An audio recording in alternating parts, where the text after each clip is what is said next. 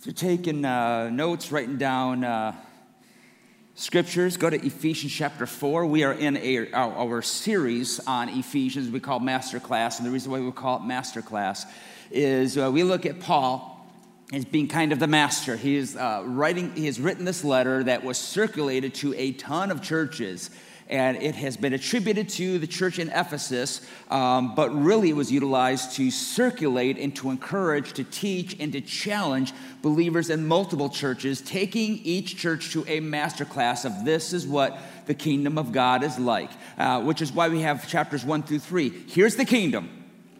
Chapters 4 through 6, here's how to live it. Here's the kingdom and everything that it is, and then all of a sudden we transition to our chapter today, which is here's how to live it. And so over the next few weeks, this is where we get what I hope would be very practical advice from this pastor, this missionary, teaching us how to practically live out the kingdom. You do not want to miss next week. The best preacher at this church, and we say at this church, he comes here once a year, but it's the best preacher that we have.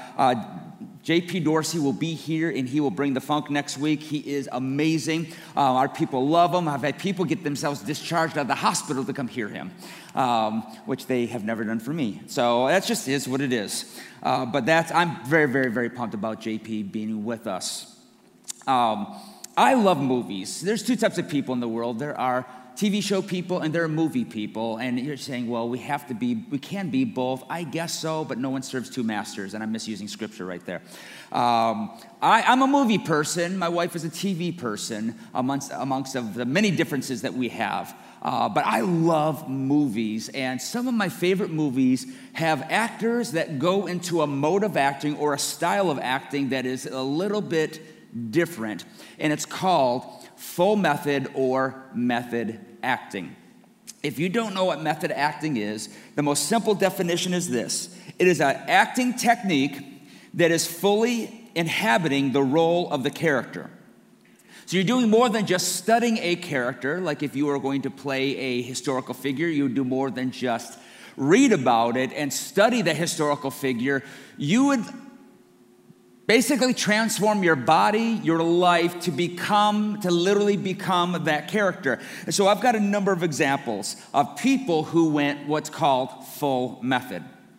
Marlon Brando, one of the original method actors, to prepare for a movie called The Men.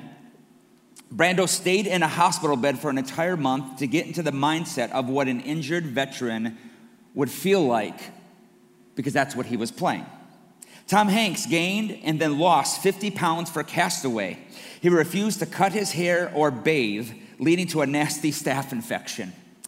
There's some dedication. My wife would have moved me out. Robert De Niro, known for doing whatever is necessary to convey his character, and he's faithful to the method. For the movie Taxi Driver, De Niro worked 12-hour taxi shifts and would pick up passengers in New York City during his breaks on set. And this kind of dedication helped create the type of character and the type of actor that he is.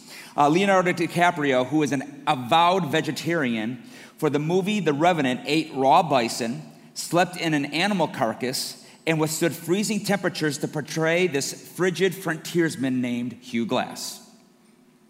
To portray the blind musician Ray Charles, the actor Jamie Foxx glued his eyes shut for up to 14 hours a day during filming. The most mind-blowing method actor to me is Daniel Day-Lewis. He is known for his extreme devotion to roles. For the 2006 film, The Ballad of Jack and Rose, he lived a separate life from his wife, who was not only his co-star but his director, in order to experience the character's sense of isolation.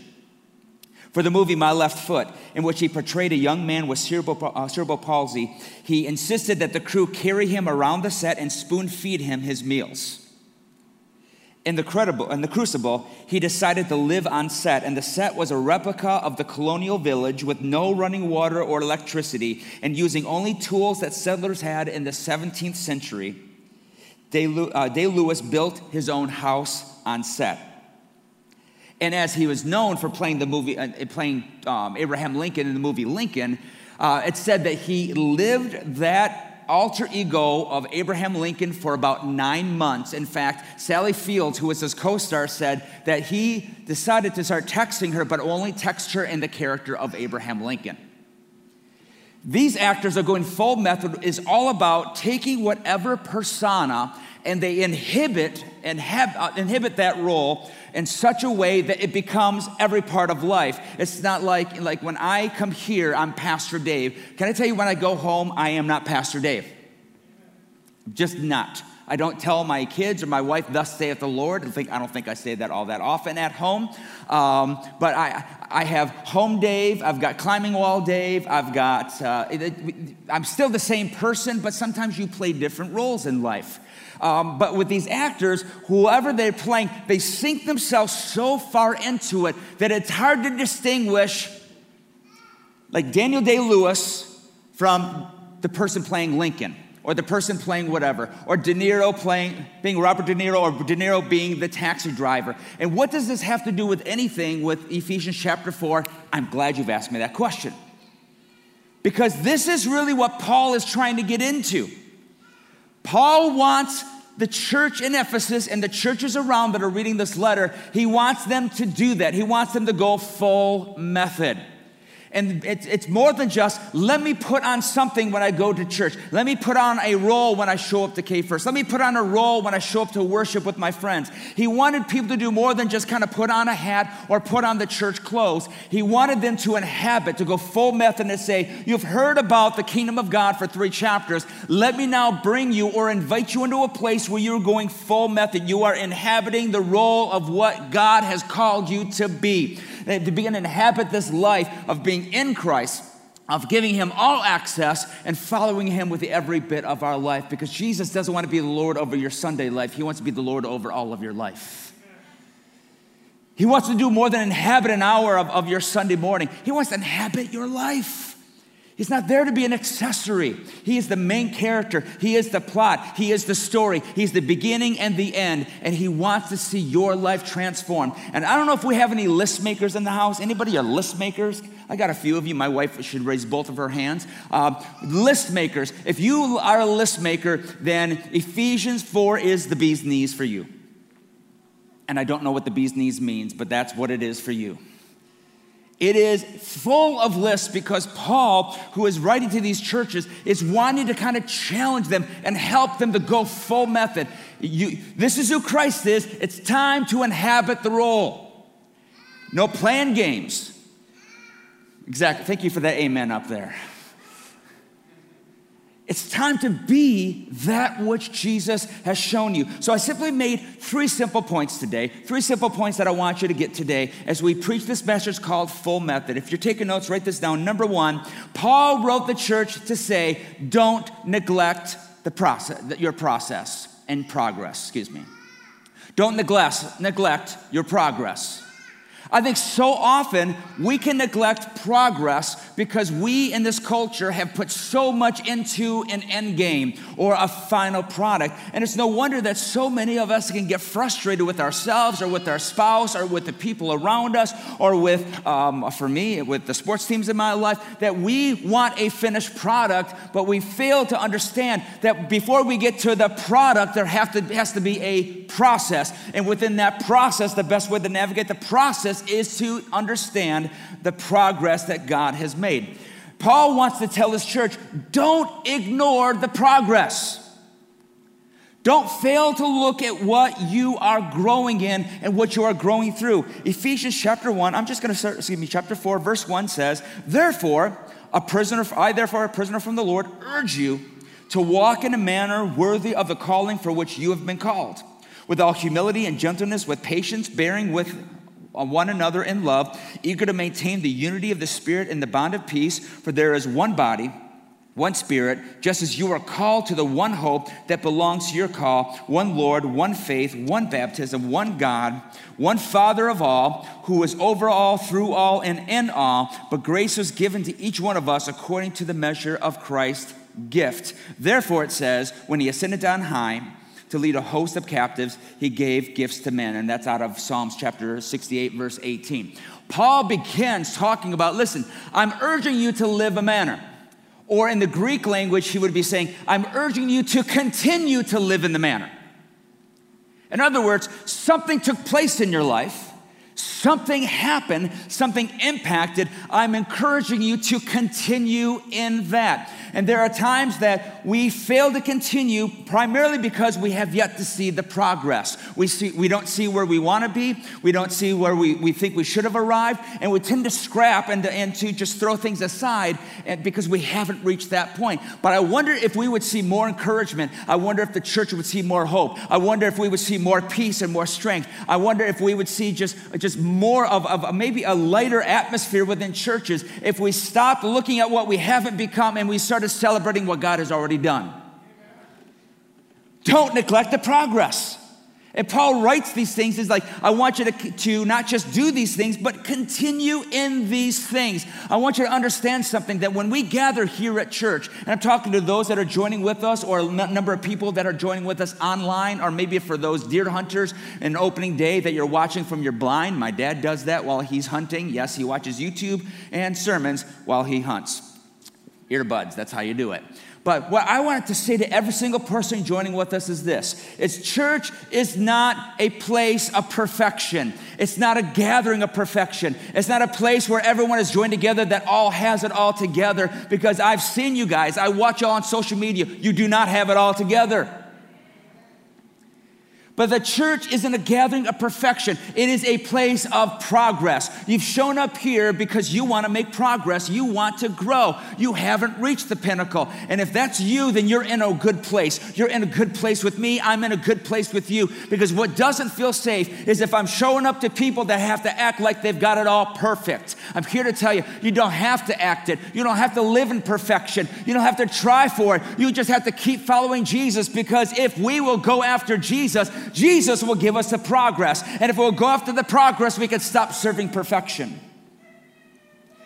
We can stop serving perfection. Some of us have made an idol out of perfection. And some of our marriages are paying the price of perfection.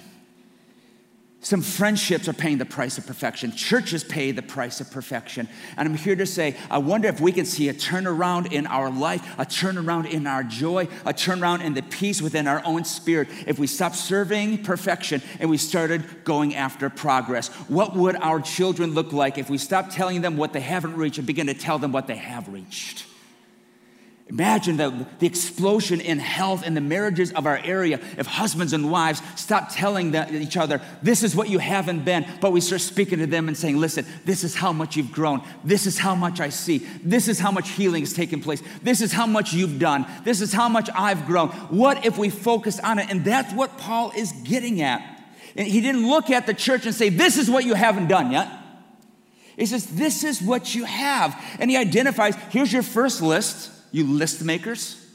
He identifies 5 areas. He says, man, keep growing. Don't just reach gentleness. Keep growing in gentleness. Some of your translations might say meekness. Meekness or gentleness, simply defined, is strength under control. Which he said, and then you have gentleness. You have self-control. You have patience. I'm not going to take a poll on who needs patience in the house. That's all of us right now. You know what patience is? Patience is not the ability to wait. Patience, biblical patience, is this. It's how you act while you're waiting. What's Paul saying? You've made progress, but keep growing in it. Number 4, unselfish love. You've experienced it. Now keep growing in it. Number 5, unity, which is where we get verses 11 through 13. In fact, a majority of the middle of this chapter is all about facilitating unity. You want to know where unity starts? Start circling the word one in verses 4 through 7. And then start circling the word all. And then go into the middle of the chapter and see how that God has given gifts to the church, apostles, missionaries, evangelists, pastors, teachers. You begin to see how God has given gifts to bring unity. And that really primarily is what this chapter is famous for, is that 5-fold ministry. But there is so much more. Paul wants to just hit us hard and say, stop focusing on the lack of progress and go after progress. I love what Paul's word to the church in Corinth, 2 Corinthians 5:7 says, that in Christ, that you are new creatures. We are new creatures. And we go after the Lord. And I totally gave my admin the wrong scripture to have up on the screen. But surprise, you should learn that one too. We'll preach about that one another day. 2 Corinthians, we have seen that we are new creatures. The old has passed and the new has gone. And I've had people say, well, I have a hard time finding the progress in my life because I still battle with sin. Anybody else battle with sin in the house? Anybody? Do people not raising their hands? Put 2 up now. We all battle with sin. All of us. Why? Because even though we are new creations and we have been made new in Christ, even though we are new on the inside, that we have the Spirit of Christ inside of us, we still deal with the physical outside. And just to encourage you, because I don't know about you, I get encouraged when other people struggle. Anybody else in the house, you get encouraged when other people struggle? Thank you. Gary, you and I are the only honest people in the room today. I'll just talk to you over here. Paul talks about in Romans chapter 7, verses 5 through 17, he says, the things that I want to do, I don't do, and the things I don't want to do, I do. I mean, story of my life. The things I know, the progress I need to build on, I seem like I keep wanting to do the opposite, and yet the opposite things that I don't want to do, I keep on doing. And I'm here to encourage you that if Paul, perhaps the greatest apostle, perhaps the greatest missionary, the greatest pastor that has ever lived outside of Jesus, if Paul struggled with dealing with what we call the flesh, or what even the scripture might call the old man, I like using the old persona. If Paul struggled with that, then it means that you and I still have those struggles. And if that was a daily struggle for Paul, it's going to be a daily struggle for you, which leads me to number 2. So number 1, don't neglect your progress. Number 2, don't go backwards. Don't go backwards. Verse 17. Now I say this to testify in the Lord that you must no longer walk as the Gentiles do in the futility of their minds. They are darkened their understanding, alienated on the life of God because of the ignorance that is in them due to their hardness of heart. They have become callous. They have given themselves up to sensuality, greedy to practice of every kind of impurity. But that is not the way you learned Christ. Paul says it's time to move forward. And when you're doing that, make sure you're not slipping backwards. Sometimes we can make a little bit of progress and we can relax in it and not realize that we may have slipped back into something else. Paul says, don't forget your progress, and at the same time, don't go backwards. Have you ever broken up with somebody before? Thank you, Gary. You and I are just going to have a dialogue today. I had to break up with somebody a couple weeks ago. Maybe it's a better way to say it. I had to cancel an internet provider. And I don't know if you've ever canceled an internet provider and recorded it. It's like you're breaking up with a significant other. I'm on the phone. I'm like, listen, it's not me, it's you. And then on the other line, what can I do to keep you? No. My heart has moved on. I've already made another commitment. But are you sure we can make some changes? No, I don't think you can make those changes. We're just not right together any longer. And we have this whole conversation, and I close the deal, hang up the phone. I think to myself, I feel like I just broke up with somebody. I feel like somebody was so torn up on the other line. And granted, I'm just another number. But you get off the phone, and it's always the most painful conversation, isn't it? It's that conversation that just says, I just want to make a 5-minute call that says, hey, I'm just canceling you guys. Just cut me off. I'm good. And hang up. And they're like, no, let's transfer you to a cancellation specialist. I'm like, I don't want to talk to a cancellation specialist. And you go through this whole breaking a process, and you lose like a half hour of your life, and you hang up, and you feel like you just need a nap. Paul is saying, listen, don't neglect your progress, and at the same time, don't go backward. How do we not go backwards? It's some of us need to break up with ourselves. Some of us need to break up with the way that we used to live before we came to Christ. Because there is this tendency or this proclivity that we put our faith in Jesus and we've got the Spirit of God living inside of us. There's this proclivity, this desire of what we know as the old persona, the old man, this old person, the former person, let's say. There is this proclivity to want to go back and to continue living because that's all we knew. And that's the way that we just talk. That's just the way that I do business. That's just the way that I tell stories. That's just the way that I talk to my wife. That's just the way. That's just that way. That's just the way. But I wonder if we need to get to the place where we have to look at the way that we were before Christ and admit that was never Christ-like. And if it wasn't Christ-like, then we need to stop imitating the way that we used to live and start breaking up with that person in order to embrace the new life God has in store for us. Because it's not enough to have the good head knowledge. It's not enough to have good doctrine. Do I want you to have good doctrine? Yes, I want you to have good doctrine. I want you to have great doctrine. I want you to believe that Jesus is the way, the truth, and the life. I want you to believe in the empowerment of the Holy Spirit. I want you to believe in one true God. I want you to believe in the Trinity. I want you to believe the Dallas Cowboys are demonic. There's just good doctrine that I want you to have.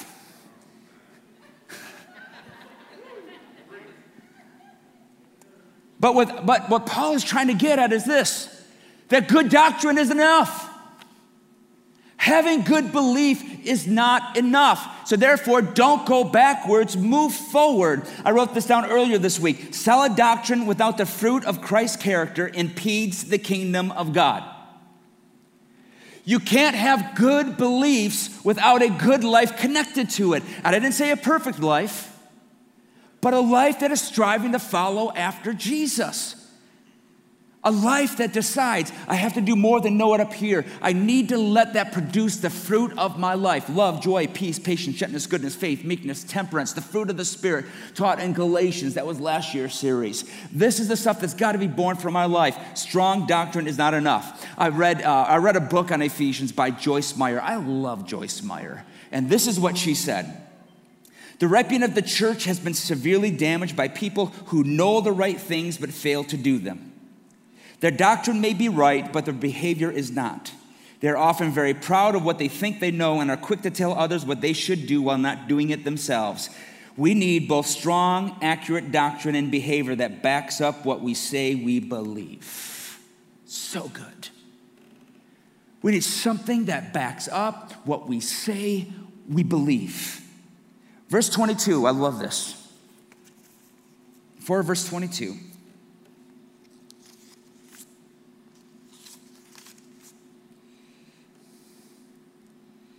It says, put off, circle those words in your scripture journals, so to put off your old self, which belongs to the former manner of life and is corrupt with deceitful desires. Circle the words put off. That word put off is actually used 7 times in Scripture, and it is normally connected to taking off soiled or dirty clothes.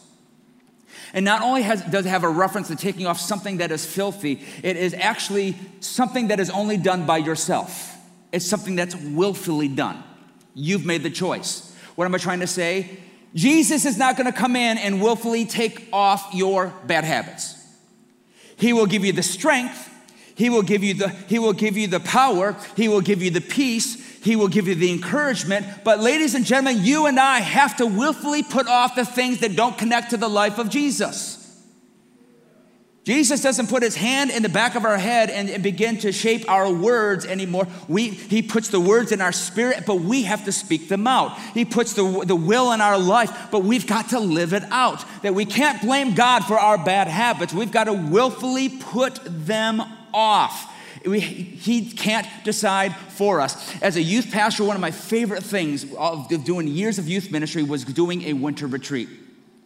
And what we would do is we would take our students up to Cedarville, Michigan. It's in the UP. It is cold as cold gets. It is Siberia and is beautiful and wonderful. We would go up there for 4.5 days and just get a hold of God, let God get a hold of us. And it was beautiful. It was powerful. But whenever I came back, I always knew that I had coming at me a phone call, 2 or 3 or 10 from middle school parents. We would go up there for 4.5 days, and we would just spend a lot of time with the Lord. And we do tons of activities. So kids, they're wet from the snow, wet from sweating.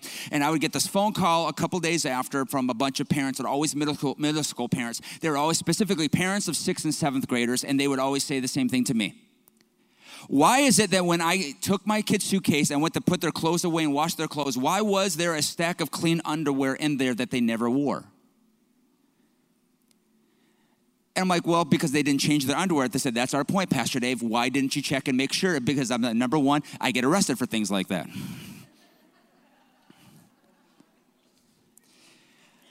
Number two, I can't decide that for them.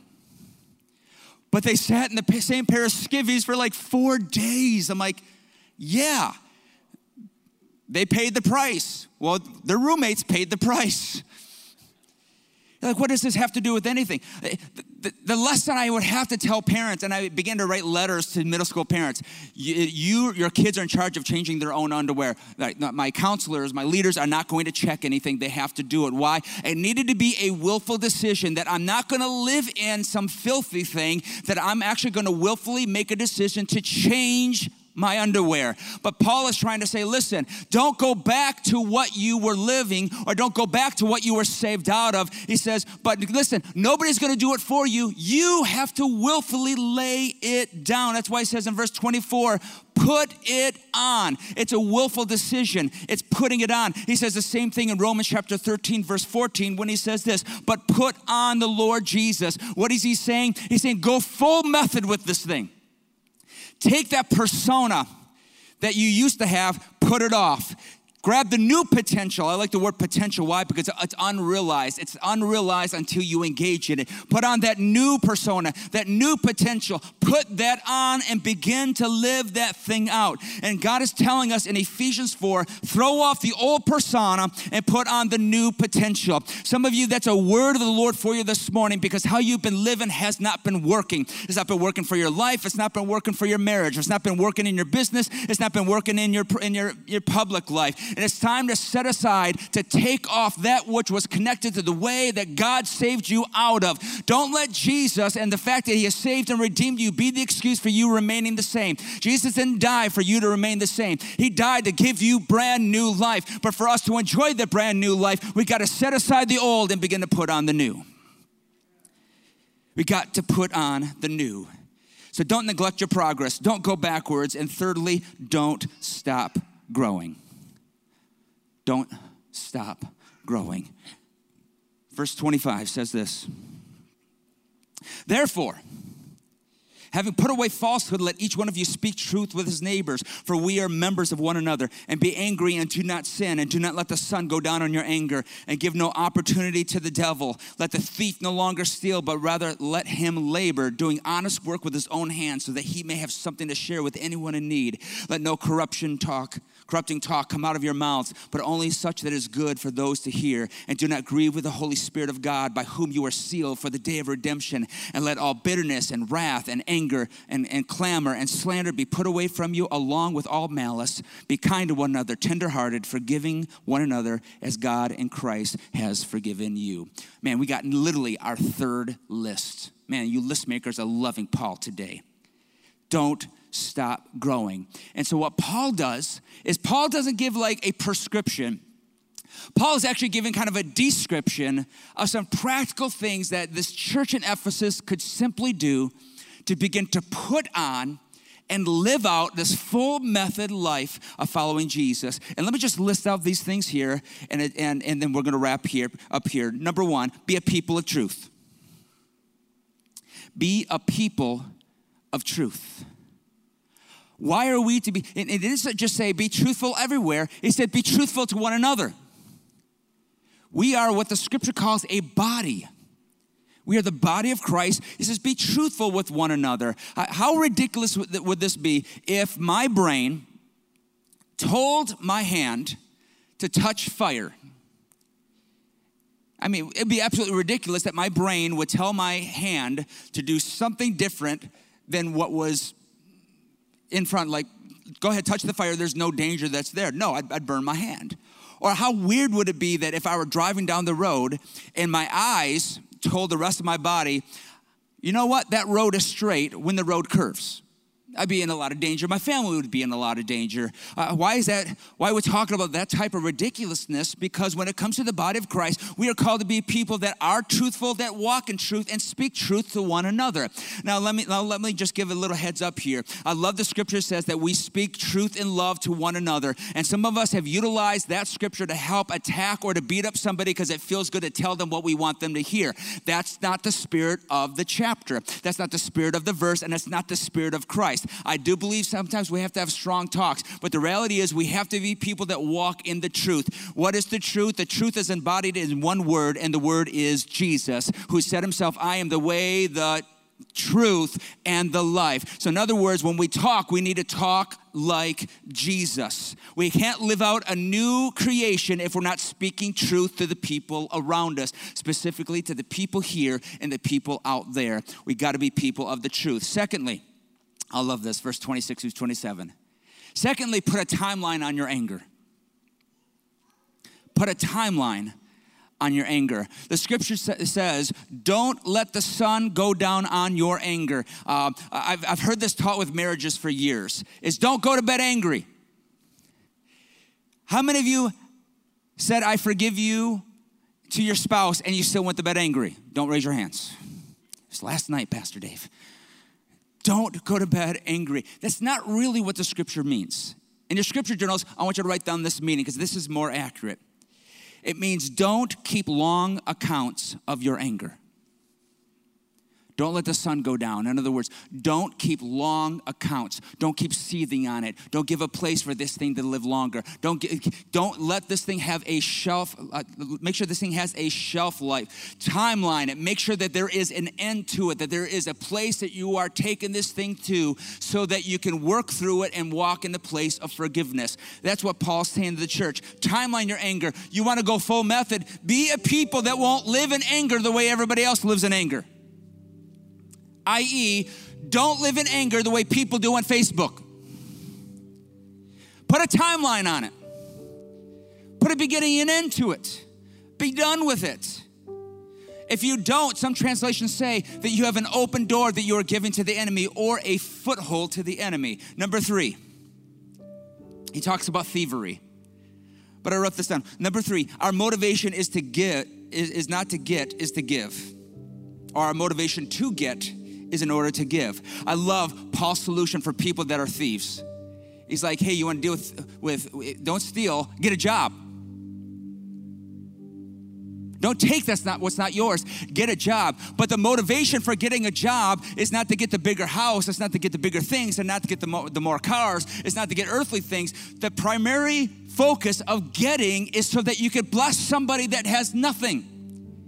Or to be in position so that if you come across the need, you can bless the need. I love that. Paul's like, listen, stop stealing from one another. Stop looking to take from one another. Get a job, go to work, and that way when you see somebody that is in need, if you see somebody that is hurting, you see somebody that's without, guess what you can do? You can come in and you can pour into that.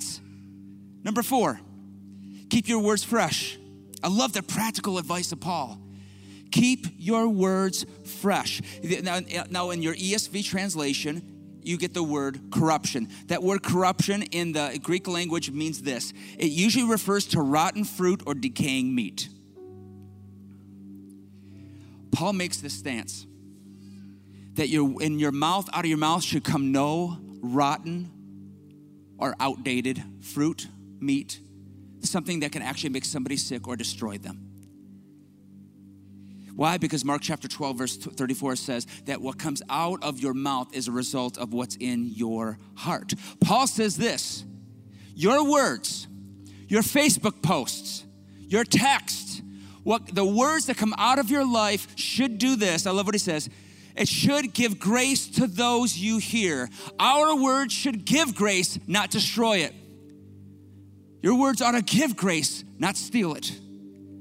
Our words ought to sprinkle grace and not remove it. Number 5, strive to bless and not break the heart of God.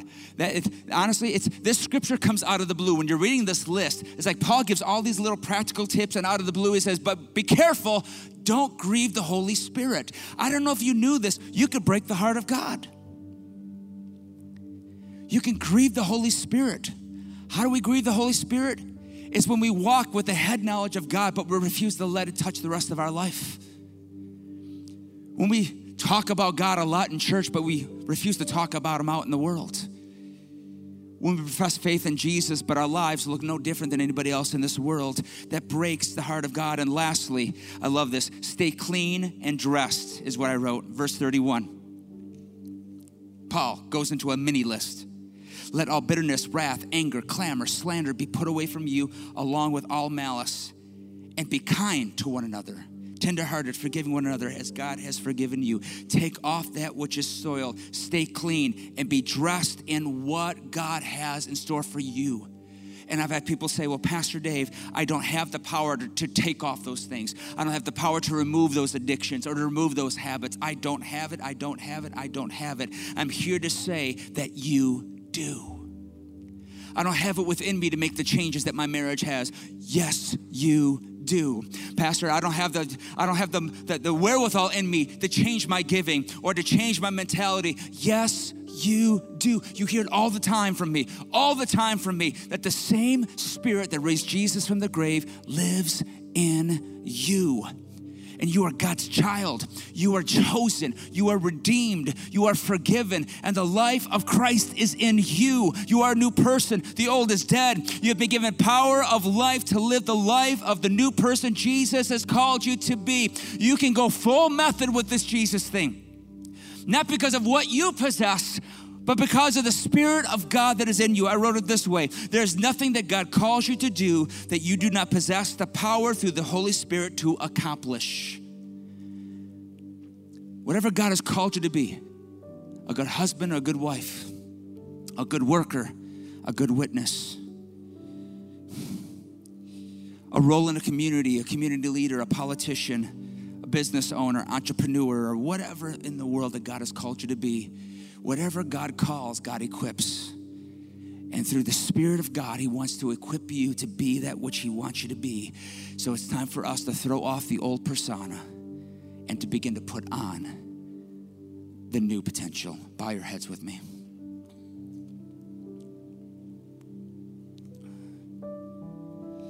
Holy Spirit. Holy Spirit, you're here. And Lord, I'm believing you're ready to take us into a place of progress. And Lord, what I do is I pray over those that are in attendance here with me now, and for those that are maybe watching online, maybe they're watching later. And Lord, what I want to speak right now is I want to speak just Holy Ghost encouragement into individuals today. Lord, for every single person that maybe has been down on themselves, Lord, maybe the devil has been attacking them and discouraging them because all they can see in the mirror is what they haven't become. Spirit of God, I ask that you would open up their eyes and see the progress that they have made. Lord, even if the only bit of progress is they have put their faith in you, God, I pray that they would stop saying, well, that's the only progress, God. That is the foundation of all progress. That is the salvation that we can't do on our own. And I pray that you would Lord, I just pray that a spirit of encouragement would flood homes and moments and this room here, that we would begin to see, Lord, that we are not yet what we should be, but thank God we are not who we used to be. I pray for just a great encouraging spirit in people's hearts today. And yet a tenacity that says, I can't go back to what I was.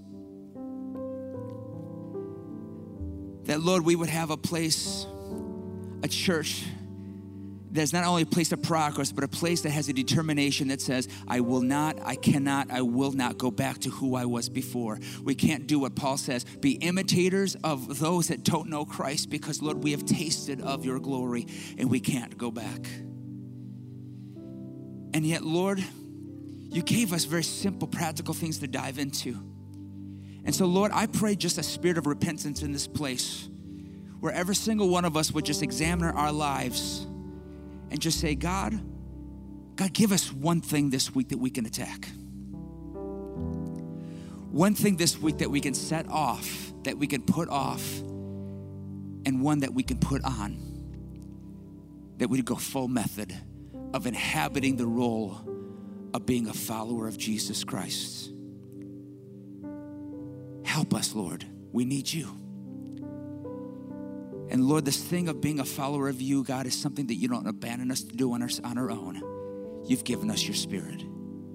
So Spirit of God, help us, lead us, guide us, that our lives would be a full method follower of Jesus Christ. I pray all of this in your name we pray. And everyone said, can we give God a huge hand clap of glory today?